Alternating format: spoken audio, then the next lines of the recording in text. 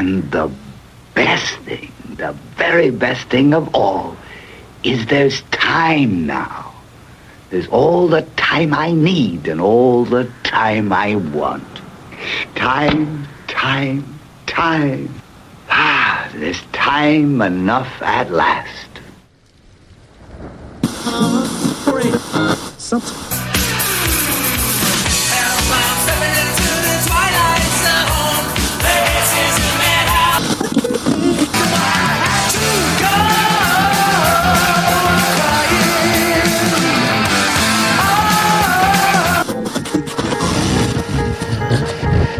Come on, we're gonna go for a joyride.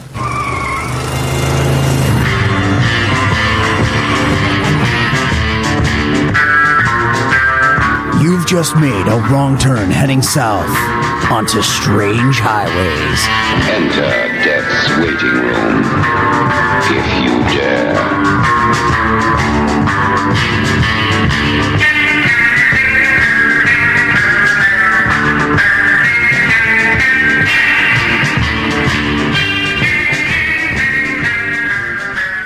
And welcome to Strange Highways. I apologize in advance to everybody listening. My voice is gone because Cleveland entered the Twilight Zone this week, entering a sports championship. Just going to mention that real quick, out the door. I don't know how I'm living life anymore. So I apologize. I screamed a lot. So if I come off sounding like a kid that just hit puberty, that's why. So I have other interests than 50-year-old TV shows. Yep. So, yeah. So, welcome. This is episode 8, Time Enough to Last. I am your host, Kevin. And I am Paul. And we're joined by a awesome co-host this week, a guest from the amazing podcast, El Goro from Talk Without Rhythm. How's it going, El Goro? I'm doing fine, but if Cleveland has officially entered the Twilight Zone, does that mean LeBron James's hands are just going to abruptly fall off now?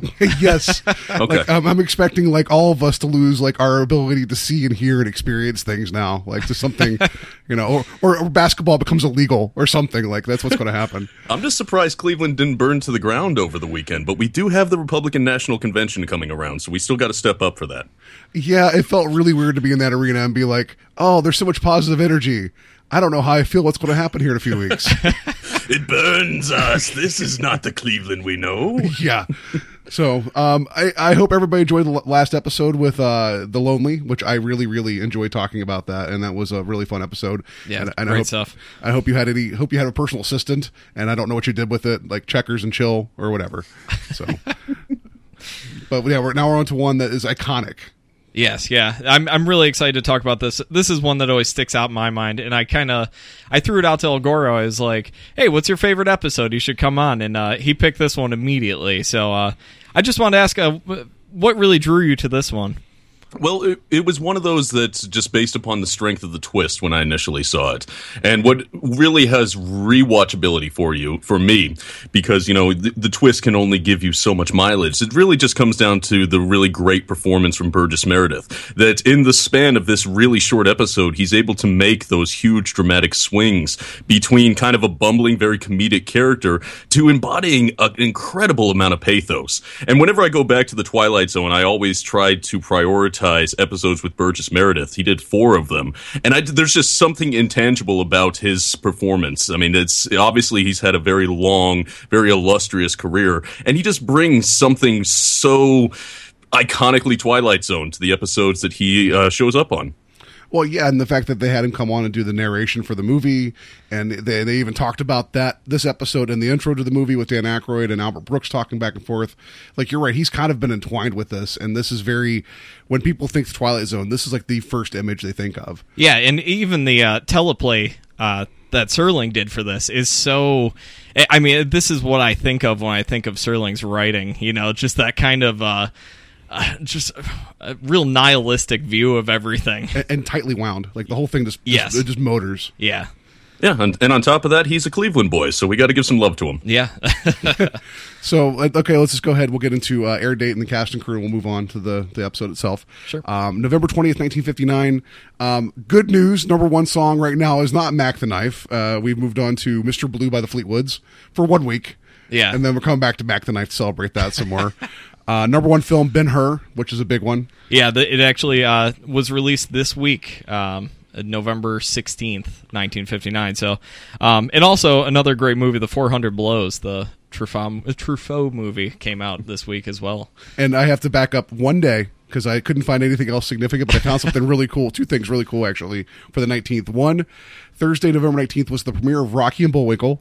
Mm-hmm. And the last Edsel was manufactured. So there was like 3 years of ugly cars out the door. We're done. You know, so, but yeah, that was, I'm just glad that we don't have to talk about Mac the Knife. We'll talk more about it later, though. Well, now you can go through week after week after week after week talking about Ben-Hur. Yeah, right? Because it is the most successful film of the year, and it's going to clean house at the awards, and it makes a ton of money. So yeah, we're going to be talking about Ben-Hur for a while.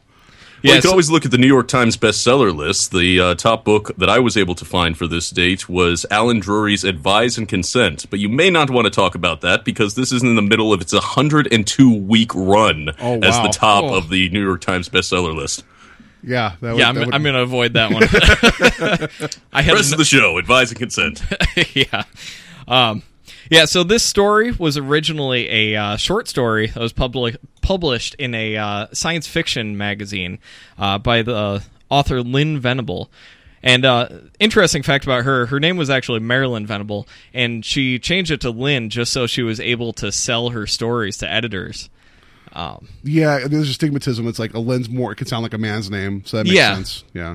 Yeah, so I had never read the story, so we all actually got our hands on it and read it for this. It was really interesting to see where the story came from and what Serling did with it. Yeah, and actually, overall, how short the story. I mean, I know it's a short story, but it was really short. Yeah, it had a lot of specific details in it that like mirror this episode. Like, I mean, Serling knew where the meat was in this. Yeah, and I don't know. Not often when you have short stories do you able to translate it so well. Yeah. And yeah, same vibe. It was really good. Yeah, so this is the first episode we've covered that isn't officially all Rod Serling. He did the teleplay for this, and I think the teleplay for this is brilliant. And then we'll go into cast. We got Burgess Meredith, the aforementioned Burgess Meredith, playing Henry Bemis. And, I mean, I had to write down, I mean, we all know what he's done, but I was just watching G.I. Joe the movie the other day, and he actually does the voice for Globulus in that. That's one thing I love about Burgess Meredith is that there never seemed to be a role that was beneath him, but he always was able to elevate every role that he was in just by virtue of being Burgess Meredith. Yeah, but I was just flipping through his filmography to see if there was something interesting, and I had literally just yesterday watched the G.I. Joe movie, so I was so excited to see that because I never knew that. And like you said, he did 4 Twilight Zone episodes throughout the next couple of years. We'll get to those. We got Vaughn Taylor playing Mr. Carsville, and I mean, he was in Psycho. He was also in 4 other Twilight Zone episodes. Yeah. And then we got Jacqueline DeWitt, who plays Helen Bemis. This was her only Twilight Zone episode. I wasn't too familiar with much else that she's done. And then we have Leela Bliss, who plays Mrs. Chester, who has a tiny bit role. The only thing about Jacqueline DeWitt is I looked through her filmography, and she was on a failed TV show around this time with the best name ever for a TV show called Johnny Midnight. And I was like, that's incredible. And it was about like this guy who used to be an actor and a Broadway guy who became a private detective and actually used his acting and makeup skills to go and solve crimes. And he had his office behind a theater that also had jazz playing. And it's like, that's like, it like, I would watch that show. Like, I might have to start a new rockabilly band called Johnny Midnight. Right? That's awesome. That's amazing. Why can't they bring that show back? Yeah. All right. So I guess, unless you guys have anything else, we'll jump into the plot. Yeah, so let's go ahead. We'll do the Serling intro, and then we'll go from there. And the best thing, the very best thing of all. That's not Serling. That's more Burgess Meredith. Sorry. We all love him, yeah, so. Yeah, let's try this again. Witness Mr. Henry Bemis, a charter member in the Fraternity of Dreamers. A bookish little man whose passion is the printed page, but who is conspired against by a bank president and a wife and a world full of tongue cluckers and the unrelenting hands of a clock. But in just a moment, Mr. Bemis will enter a world without bank presidents, or wives, or clocks, or anything else. He'll have a world all to himself, without anyone. I blame my really thick rimmed glasses for why I couldn't see what buttons I was pressing. That's what happened. Well, make sure you adjust the frames. We don't want them falling off in the middle of the show. Yeah, right. Then I would just never be able to podcast again. There was time now. Yeah. All right. So, like I've seen this episode before. I forgot how much time was spent with like the initial, not how much time was spent, but how quick we got to the second half of the story. And so I thought if I remembered it which I remembered incorrectly, there was more of him with his wife. Yeah, I had the same thing. Because I remember just the ending when he walks out, kind of jumping ahead here, when he walks out into the wasteland. I remember that being real quick, but yeah. I mean, there's like a whole commercial break of him out there. I mean, it's way longer than I remembered. So I'm sorry, go ahead, please. No, I'm right there with you. I mean, the thing that sticks out on this episode is obviously the second half of it, but I think they do a decent job of sort of building it up, getting a strong sense of who he is and the terrible life he's living. Well, yeah, but so I noticed him. You first see him like working as a bank teller, and he's just looking down at his book, reading, and it seems so reminding today of people on their phones, just distracted, looking down. And then like doing their jobs half-assed, and it made me feel like Henry Bemis was like a pre-millennial, and I don't know how to. This is really, really odd. Where he's like, "Oh, did you guys see this cat video?" It's like I gave you $5. I want my change back now. But it brought to mind what I used to do when I was in school. The teacher would be talking, and I would have a book underneath my desk reading. I mean, that's probably why I enjoyed this episode so much, because I saw a lot of myself in Mr. Bemis. Yeah, and the fact that like all he wanted to do was escape. And talk to people about all this stuff. And that was a weird thing that ran through too, is like, for working in a bank in which I'm sure you look at a lot of information all the time, no one cared about reading or information, and his wife just almost seemed to be almost like a Luddite, like, we're not going to have any of this around. Well, even his boss, the bank president, as well, was the same way. They were kind of looking down at anything intellectual, Yeah, and I actually, that's the only other bit of audio I have here is him describing his frustration at wanting to read all the time, and I thought it was odd how far his desperation would go for what he wanted to read. So I'll play that real quick, and then we'll move on. It's just that my wife won't let me read at home. So when I get home at night and try to pick up a newspaper, she yanks it out of my hand. And then after dinner, if I try to find a magazine, she hides them. Well, I got so desperate that I found myself trying to read the labels on the condiment bottles on the table. Now she won't even let me use the ketchup. Yeah, that's one thing that really sticks out between the short story and this. I mean, the way Serling wrote his wife was just so cruel. Yeah, I mean, very much so. In the story, they don't really say the wife is that cruel. Like, she just kind of takes the paper away, tells him, hey, we got friends over, you need to clean up, you need to get dressed, and throws it in the fire. And it seemed like that was more of her just cleaning up the house, and she didn't really think anything of it. Whereas in this story, you have his wife like scribbling out pages in the book, ripping the pages out, dropping them on the ground. Setting him up to find out that she did it specifically just to spite him. Yeah. Yeah, I mean, in the story, it seems like, obviously in both of them, there's this thread of sort of anti-intellectualism, a world that's set up against the reader. But in the short story, it seems much more passive, while in this one, it seems much more active. And I'm thinking one of the reasons that might account for that is that when Lynn Venable had wrote the original story, Time Enough at Last, it was around the same time that Bradbury was writing Fahrenheit 451. Okay. Mm-hmm. And Fahrenheit 451 made such an impact on it, and you can draw little lines of comparison between the society in 451. Definitely. Those that, just not only just burn books, but, consider Montag's wife in that book, where she just doesn't see the point of reading whatsoever. And it shifts the tone into a more active kind of anti-intellectualism, an antagonistic relationship with books. I also felt like it was kind of, since you look at the headline in the paper in the episode, and also in the short story, it's mentioned through kind of in passing that there's a lot of like encroaching war coming, and there's also the threat of annihilation, that it's almost like if you don't see it, it's not there. Yeah. And it almost felt like that was like a fear reaction of like, stop reading. We already have too much to worry about as is.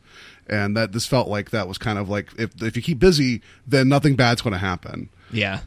I also felt like a lot of this was, it really plays today really well, because it's him trying to take a minute from how fast the world is moving, kind of sit alone with himself and his thoughts.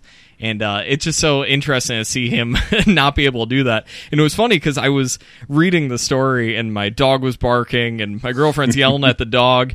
And I'm like reading this little 6-page short story, and it took me like a good 45 minutes because I kept having to put it down. And I was like, man, this is way too appropriate. Well, curiously enough, I was running into the same thing because I was reading it in a break that I had at work, but I was reading it on one monitor while I had my email going on another monitor, and I was taking phone calls throughout it. And it's just like, wow, yeah, the world does conspire against the reader, even to this day. Yeah, and it felt so appropriate today just to be looking at this. I mean, it's not so much books so much anymore for a lot of people, but just time alone. Well, I mean, if it's speaking to the world of distraction, Yeah. I feel like when you go from the 50s onward with technology marching as fast and the world getting smaller, That's what I mean. It's there's kind that of speaking fear to of that. Yeah, yeah, life moving too fast and all that. And, which is kind of spoken to in Walking Distance, where it's like, oh, this was a simpler time when we had weird names for marbles, and I would just go and just randomly talk to kids on carousels, like back then, So Yeah. I think Serling, and also considering that he would write all the time, talking into his recorder, like he was using technology to speed things up, and it just makes you wonder. It's like he has this weird relationship about spacing things out, but also acknowledging the technology that's coming and being a part of that world and speed. Because he writes these things. How many of these did he write? How fast did he write them? yeah, it's crazy. Yeah, so at his job, after he gets yelled at for reading, and he goes home and gets yelled at for reading, they cut back to him at the bank, and he ends up taking a break, and he goes down to the bank vault, and he's in there trying to get a minute to read down there, and that's when the bomb goes off. As Yeah. we're clued in, because he's reading a newspaper that says the H-bomb and what its effects are and that kind of thing. Yeah, it almost like an Onion headline. Like it was almost too literal. What Yeah, was about to happen to him. But did you notice before that, though, whenever the wife took the pages of the book and ripped them and threw them on the ground, it was really smart how he kneeled down, his glasses fell off, hit the carpet, no problem. Yeah. And then he could still clearly see that he couldn't see the words, and it was such a big foreshadowing, but also a screw you, you have perfectly good vision, but you can't read these words because they're all marked out. Yeah. But this is my time watching through. I'm like, they're showing you these glasses are faulty this entire time. Yeah. And that was they had to have been heavy, right? Oh my goodness. Yeah. Lord, yeah. Those things were like an inch thick. Yeah. And it was a sly visual way to sort of set up that conceit. I mean, one of the things I noticed when I was reading the short story is that the author had put those little hints towards the fallibility of his glasses, talking that his optometrist, is that person who works on glasses? Yes, I don't yeah. know. That he lives in the next town over, and the fact that the frames are loose, so they had a tendency to slide down his nose, all these little hints of what was to come. Yeah, and they were doing the same thing in the television show, albeit visually. Yeah, just smart script Yeah, writing. I think they even said that he was trying to get a second pair or something. And he wasn't able to do that, so...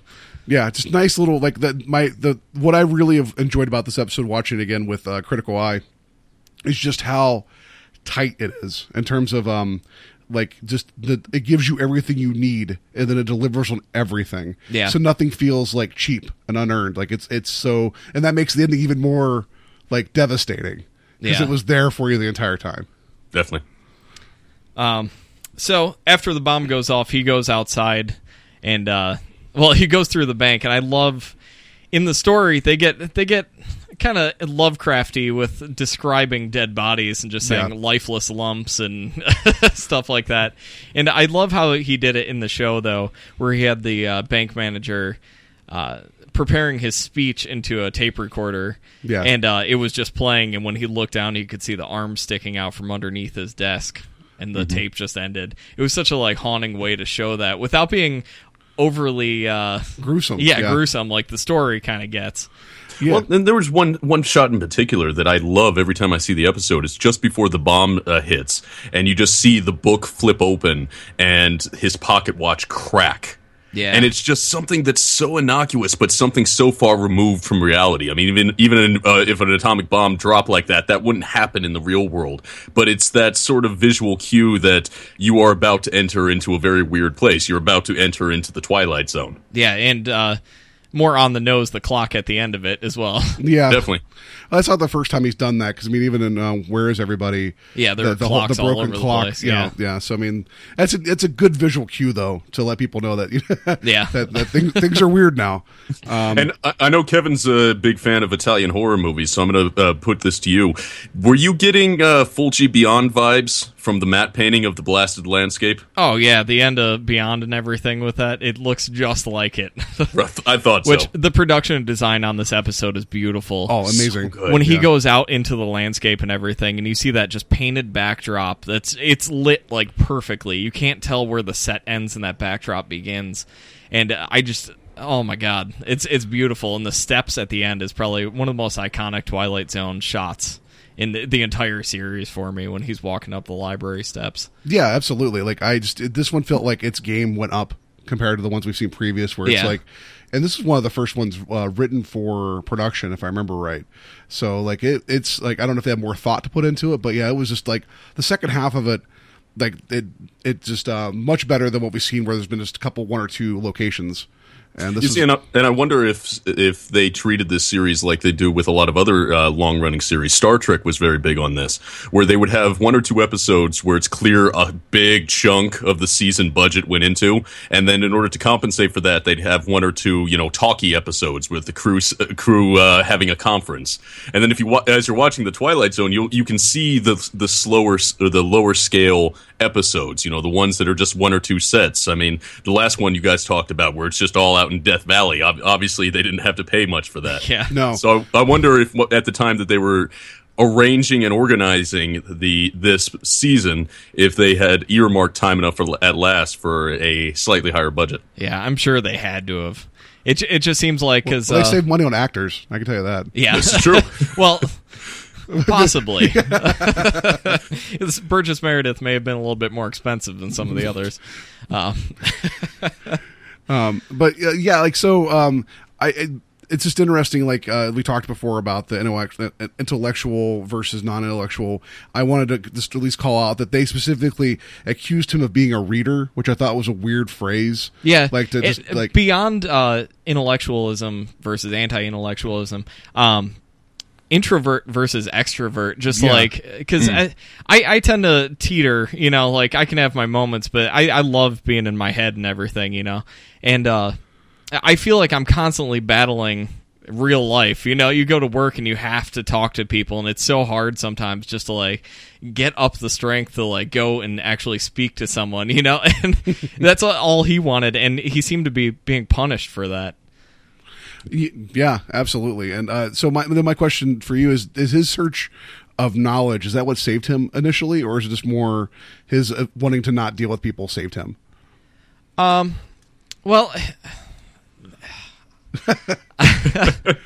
I would say it's more of him just not wanting to deal with people, but it's a careful what you ask for kind of situation, because he didn't want to deal with people, and he got what he wished for.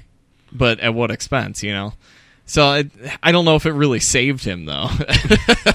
Well, in terms of like the bomb going off, that's the only reason I was like mentioning, because that was a nicely convenient place to go want to read during a lunch break. Yeah, and in terms of a bomb going off.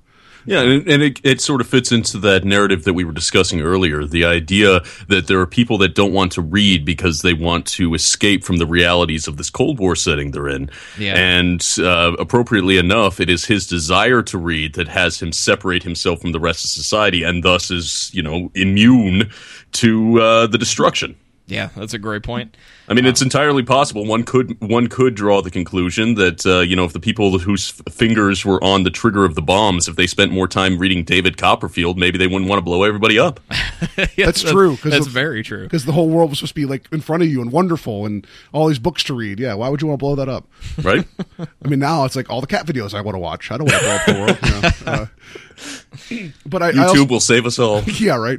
I did like how the music started off all light and playful until he went downstairs to the vault For like, it was very upbeat. It felt like very much like the goofier stuff we've seen so far, where the Escape Clause, where the music stayed fun the entire time. Yeah, and well, it kind of runs parallel to his character, because he kind of starts out like like you said, a bumbling cartoon character almost, you know. Yeah. And as things progress and get more serious, and we're forced to deal with what's happening in the real world, the music kind of grows with him and becomes a little bit more serious. Yeah, and then another question, real quick. Did his wife ever love him? I'm wondering about the merits of that marriage. Like, why did they get married? Because I don't think he ever changed as a person. It seemed like he was always like a smaller, like mousy guy that always wanted to read. And she just seemed like she couldn't stand to be in the same room with him. And it was almost like, it makes me wonder about that marriage, how it came to be. And I know I'm overthinking it, but it's like she was really cruel to him. And it's like, did they love each other at one point? Was this a marriage of convenience? Well, divorce wasn't as rampant as it is now, so I think they were stuck together for better or worse. And see, I think she dropped a Freudian slip that she actually has multiple husbands throughout the entire United States. And, you know. That's true. That's funny. Yeah, so do you have any other notes here? Because, I mean, I know we're getting to the ending here pretty quick. Yeah, I again, one thing that wasn't really in the story that I really like is when he finds the gun in the rubble of the sporting goods store. Again, just Serling bringing this bleakness to this teleplay, of him pulling that gun out. It's so haunting just seeing him put that gun to his head. Like, watching it this time, like it's been years and years since I've seen it, and just it was kind of shocking to see, you know, just Burgess Meredith, like a close-up, just the full frame of his face with a gun to his head, you know, asking, why should I want to live? And it's it's so haunting. And I was reading some of the commentary that had been written about this particular episode, and one thing that was brought up by some critics is that this episode was much bleaker than what normally could be allowed on television at this time. I mean, even just the act of showing a nuclear bomb going off. You know, a lot of different shows were not really going that direction. The reason the Twilight Zone seemed to get away with it is because it was ostensibly a fantasy. You know, so it's one step away from reality, so they could explore this kind of content. Yeah, and I know that's something that they use to great effect throughout the series to kind of speak their mind about certain things and not have to be so on point. And you mentioned Star Trek earlier. Star Trek was like, they were kings of that too. Oh, definitely. Yeah. But yeah, that's I could only imagine. And this gets to where you're talking about how this twist is so big. I'm jealous of the people the first time this aired just to sit there. I just want to know what the reaction was when you got to the very end. Well, I tell you what, because when I first saw this episode, I had no idea about the twist. You know, it hadn't been spoiled for me. So I remember distinctly we were watching it in an 8th grade science class, because every once in a while, you know, the teacher would just not have anything for us, so he would put on episodes of The Twilight Zone that he had on VHS tapes. And when that twist happened, the entire classroom just exploded. And these are, you know, like 13, 14-year-old kids. They're just like, what? So it was powerful, man. It was, and I think, again, that speaks to why this episode has stuck with me so much. It is that the echo of that one powerful gut punch that just continues to this day. I mean, even when I had posted up a picture that showed I was watching this episode, you know, I was getting response from friends. They were just like, oh, that's the best episode ever, that twist. Yeah, it's the one everyone remembers just because of that bleakness. And I think it's aged really well. Yeah, like I said, it's totally relevant today. Yeah, I mean, you can draw comparisons to anything that's going on today with this episode. Well, and this is the first time I feel like we had like a truly likable character as the protagonist. Even though I feel like the previous episode you kind of related to Corey. Oh yeah, James Corey a little bit, but I still question that his murder intent. But I know that was a whole other debate. But this one you actually kind of feel for him, even though it's like you like stand up for yourself and tell them that you want to read. You kind of was like, okay, I can get behind this, and it's like so the nice guy gets kind of what he wants, and it's like. And the nice guy's not even getting out of this. And this was like the first, like, I feel like big dark step. The Twilight Zone's like, this is going to get, you know, it felt like it grew up a little bit in the manner of this got to this episode. If that makes sense. That's not even the right words I want to use, but it's like, it just showed you like, no one is safe. Like, you know, this what's going on. Last minute, we're done now. Yeah. Like, And at the same time, because I've gone through different, I've essentially grown up with this episode. I've been watching it since I was about 13, and I used to think that this episode was unnecessarily cruel. Because it's the idea that Bemis is a likable person, that he didn't do anything wrong. His only sin was wanting to read. He wasn't even antisocial. He wanted to share his passions with people. So it almost didn't feel like the karmic retribution that we're primed to expect out of, Twilight Zone episodes or Tales from the Crypt, which is a big part of my childhood too. It just didn't feel earned. But, watching it now, it almost feels like that if they had ended it in any other way, it would have mitigated the impact of the nuclear bomb. And we even see that onto today. There are plenty of people out there that have these kind of apocalyptic fantasies. In the, pop culture world, it's all around zombies. It's like, I can't wait for the zombie apocalypse. I'll grab my friends and, grab shotguns and it'll be awesome.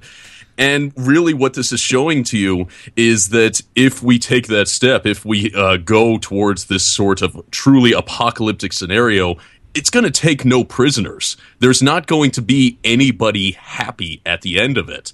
And for a culture that was living under this active threat of nuclear annihilation, they needed that kind of message. They needed something to say. It's like, all that duck and cover stuff and all that bomb shelters you're building. No, the bombs hit. We're all going to die. Yeah, and this is 4 years away from the Cuban Missile Crisis, right? So this is starting to get to the peak of that. It's fresh in everyone's mind, and I can only imagine watching this during the time, like you said, watching it when it came out. Like this had to have scared people to death.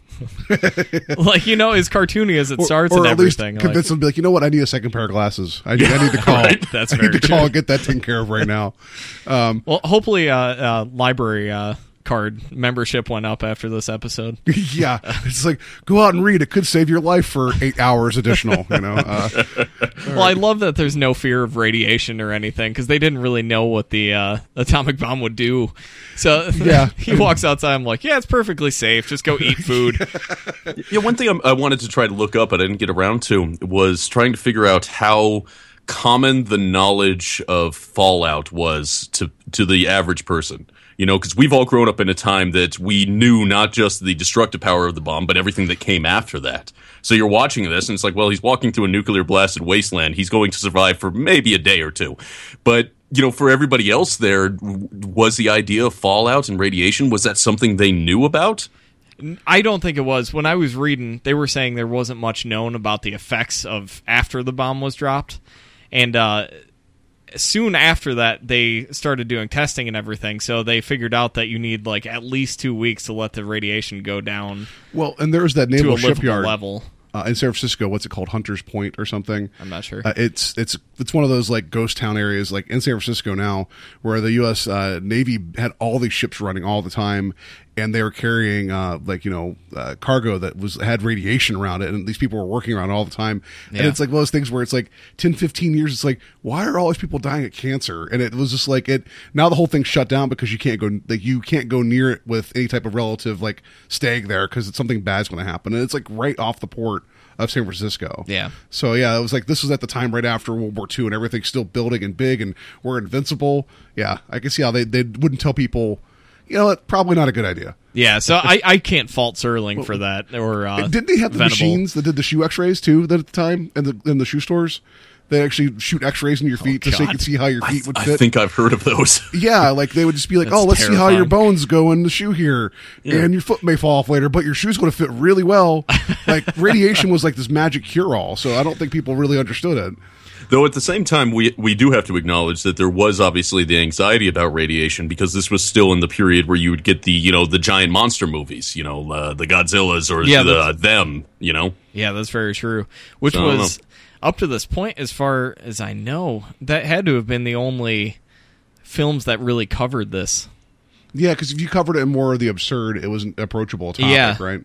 So this had to have been one of the first stories that really covered the atomic bomb as being a serious subject like that. Yeah, I mean, the most serious movie I can think from this period, and granted, I'm not as knowledgeable about this as, some experts out there, but maybe The Day the Earth Stood Still. Yeah. Yeah, that makes sense, because, that was one of the, first big, hey, we have the ability to destroy ourselves. Let's take a second and look at and think about it.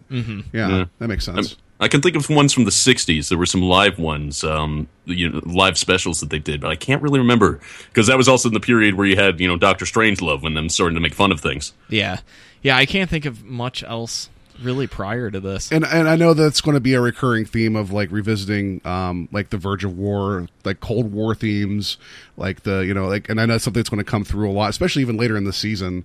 There's going to be a couple of those as well. So it's interesting to go and be 50 years removed for something and look back and see how all that permeated like culture. And then we think about what's going on today and how all the sad things that go on around here, how that permeates and colors things too. But we're like, oh no, that was 50 years ago. Things were way different then. I think it'll be interesting to go back and watch some of these superhero movies in like 20 years and just see how that, what really informed those ones. I mean, as far as like post 9/11 and everything, I think there's going to be some real interesting discussion about that. Very much so. Yeah. So, all right. So let's just go ahead. We'll get to the twist, our twist meter, which I think we've already kind of spoiled. Yeah. All right, and El Goro, we'll let you go first. 1 out of 5. On the scale of 1 to 5, to me, this has to be a 5, right? I mean, when I first saw it, I did not see it coming, and it was just a visceral gut punch of a twist. And it's one of those that the twist almost overshadows the rest of the episode. But like I said, that doesn't detract from the rest of it. But it certainly stands out as one of the great, iconic Twilight Zone moments ever. Yeah. I'm going to have to agree with you. This is the one episode I think of first when I think of Twilight Zone, and it's one I think I spoke on this on episode 0. I always used to go over to one of my friend's house when we were little, and his dad had the whole series taped on VHS. We'd always throw on random episodes, and there's a few episodes I can remember. I was really young at the time, and this twist always stuck out to me, and it's always the most memorable for me. And like you said, it is just a gut punch. And just watching it this time really reaffirmed it, because it's probably been about 15 years since I've seen this. And it blew me away, even knowing what was going to happen this time. So 5 out of 5. Yeah, and I want to give it a 5 too, not just for being like I'm going to follow the crowd. No, because I'm usually a little harsher on these things. I see him than Kevin, but I was waiting to cut to you and be like 1 out of 5. That's a 0. Saw it coming. Everyone knows this. If anybody watches Futurama, you know what's going to happen. No, because this type of twist has been referenced because it resonated so well that for me it was hard to like. I've already seen variations of it coming in, and plus, like I said, Futurama, they had the scary door segments where it was basically the scary door, and it was like that whole joke is like his eyes broke and then his hands fell off and his tongue fell out, so it's very like it stuck with people. I'll give it a 5 just because I can only imagine. Like watching it the first time, sight unseen, especially considering the other 6 episodes that have come up to this point. Like you're waiting for maybe like a joke or something, and it's a joke. It's not a very funny one. Oh yeah, it's definitely a joke. Yeah, Serling's playing a joke on somebody, and even his in narration is very like judgmental of Mr. Bemis. Like he's kind of like is very kind of this like dismissive, like a lonely man or yeah. Yeah, that was one thing I was going to bring up. There was another middle narration in this. Yes, there was. And I found out that he only did that 4 times throughout the series, so that's why it feels so off. Like this was one of 4 times they did it, and we've covered 2 of them so far. Oh, okay. Yeah, because you had to have him walk around the wasteland for a bit, finding like a sweet couch, and then hanging out. I forgot about that too. I'm like, well, if I had a couch like that too, I'd probably be okay for a while. That's another great shot though of him just laying on the couch, and they kind of do this wide shot. They pull back, and you just see that backdrop behind him and the crooked couch right in the middle of the frame. The tracking shot of him walking up the steps the first time. Oh yeah, they do that whole crane shot pulling back. That it's was beautiful. Yeah. Yep. And on that couch sequence, we got our cigarette for the episode. There you go. Yep. Yeah, our one cigarette. Yeah. No, as he falls asleep and he drops his cigarette on his coat, I'm just thinking, man, he's going to set himself on fire. Yeah, I thank you for bringing up the cigarette count. I almost forgot about that because it's very important I keep track of the number of cigarettes I see watching The Twilight Zone. It wasn't a space cigarette this week, though. It was a post-apocalyptic cigarette. Man, just wait until you actually see Rod Serling start introducing the episodes. That guy was never without a cigarette. Oh, yeah. Yeah, that's just going to fill up the quota every single episode then,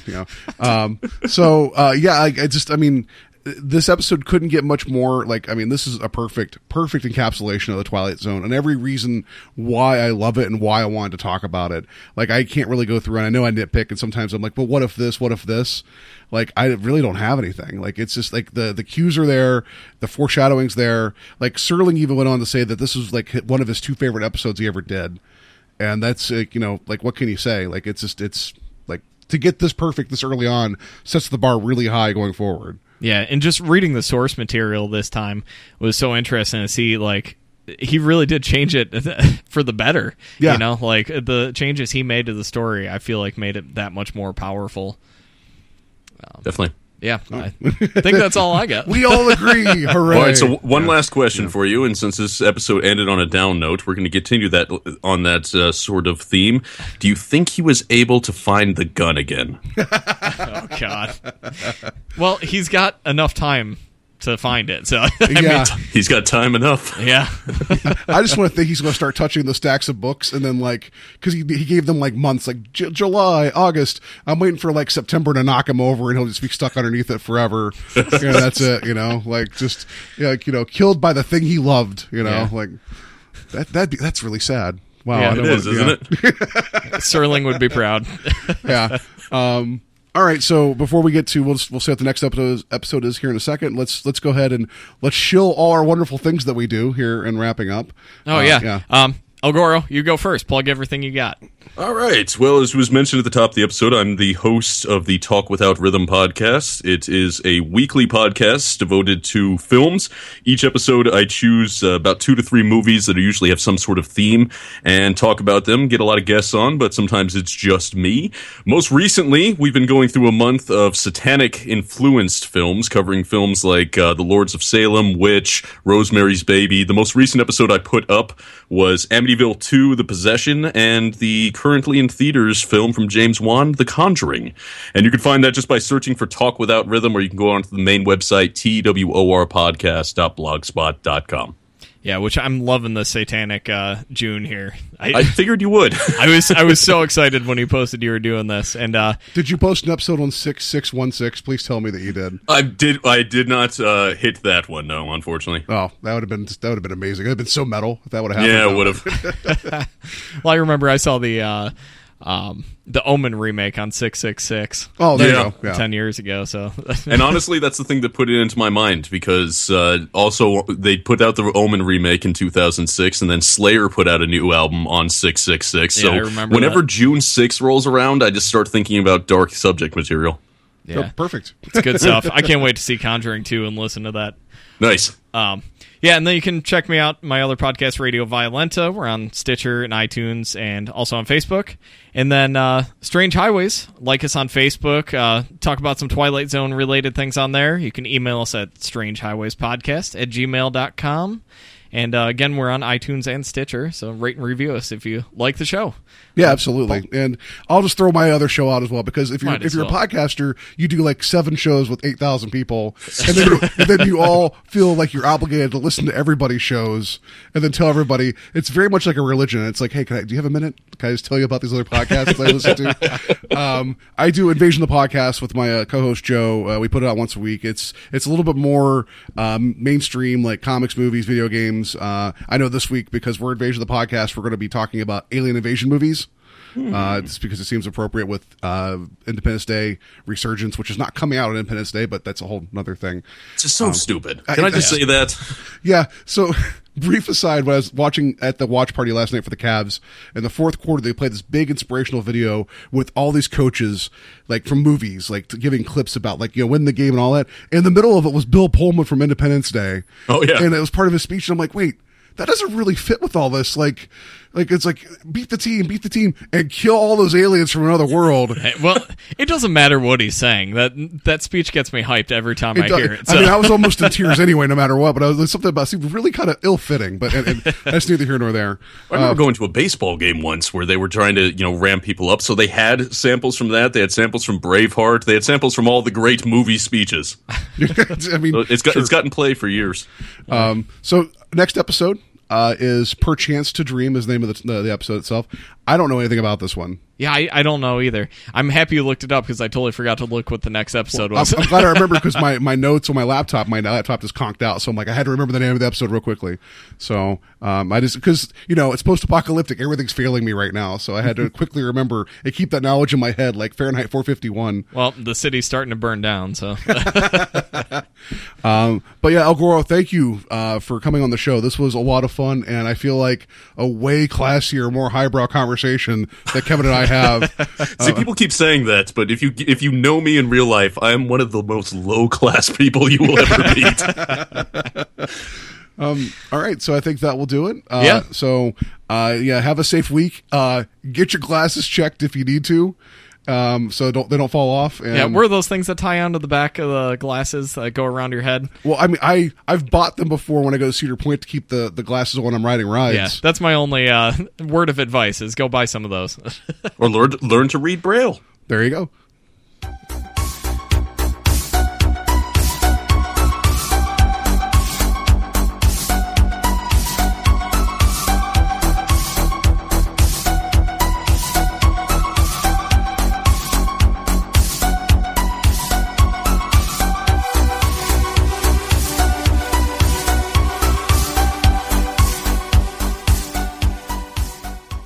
A robot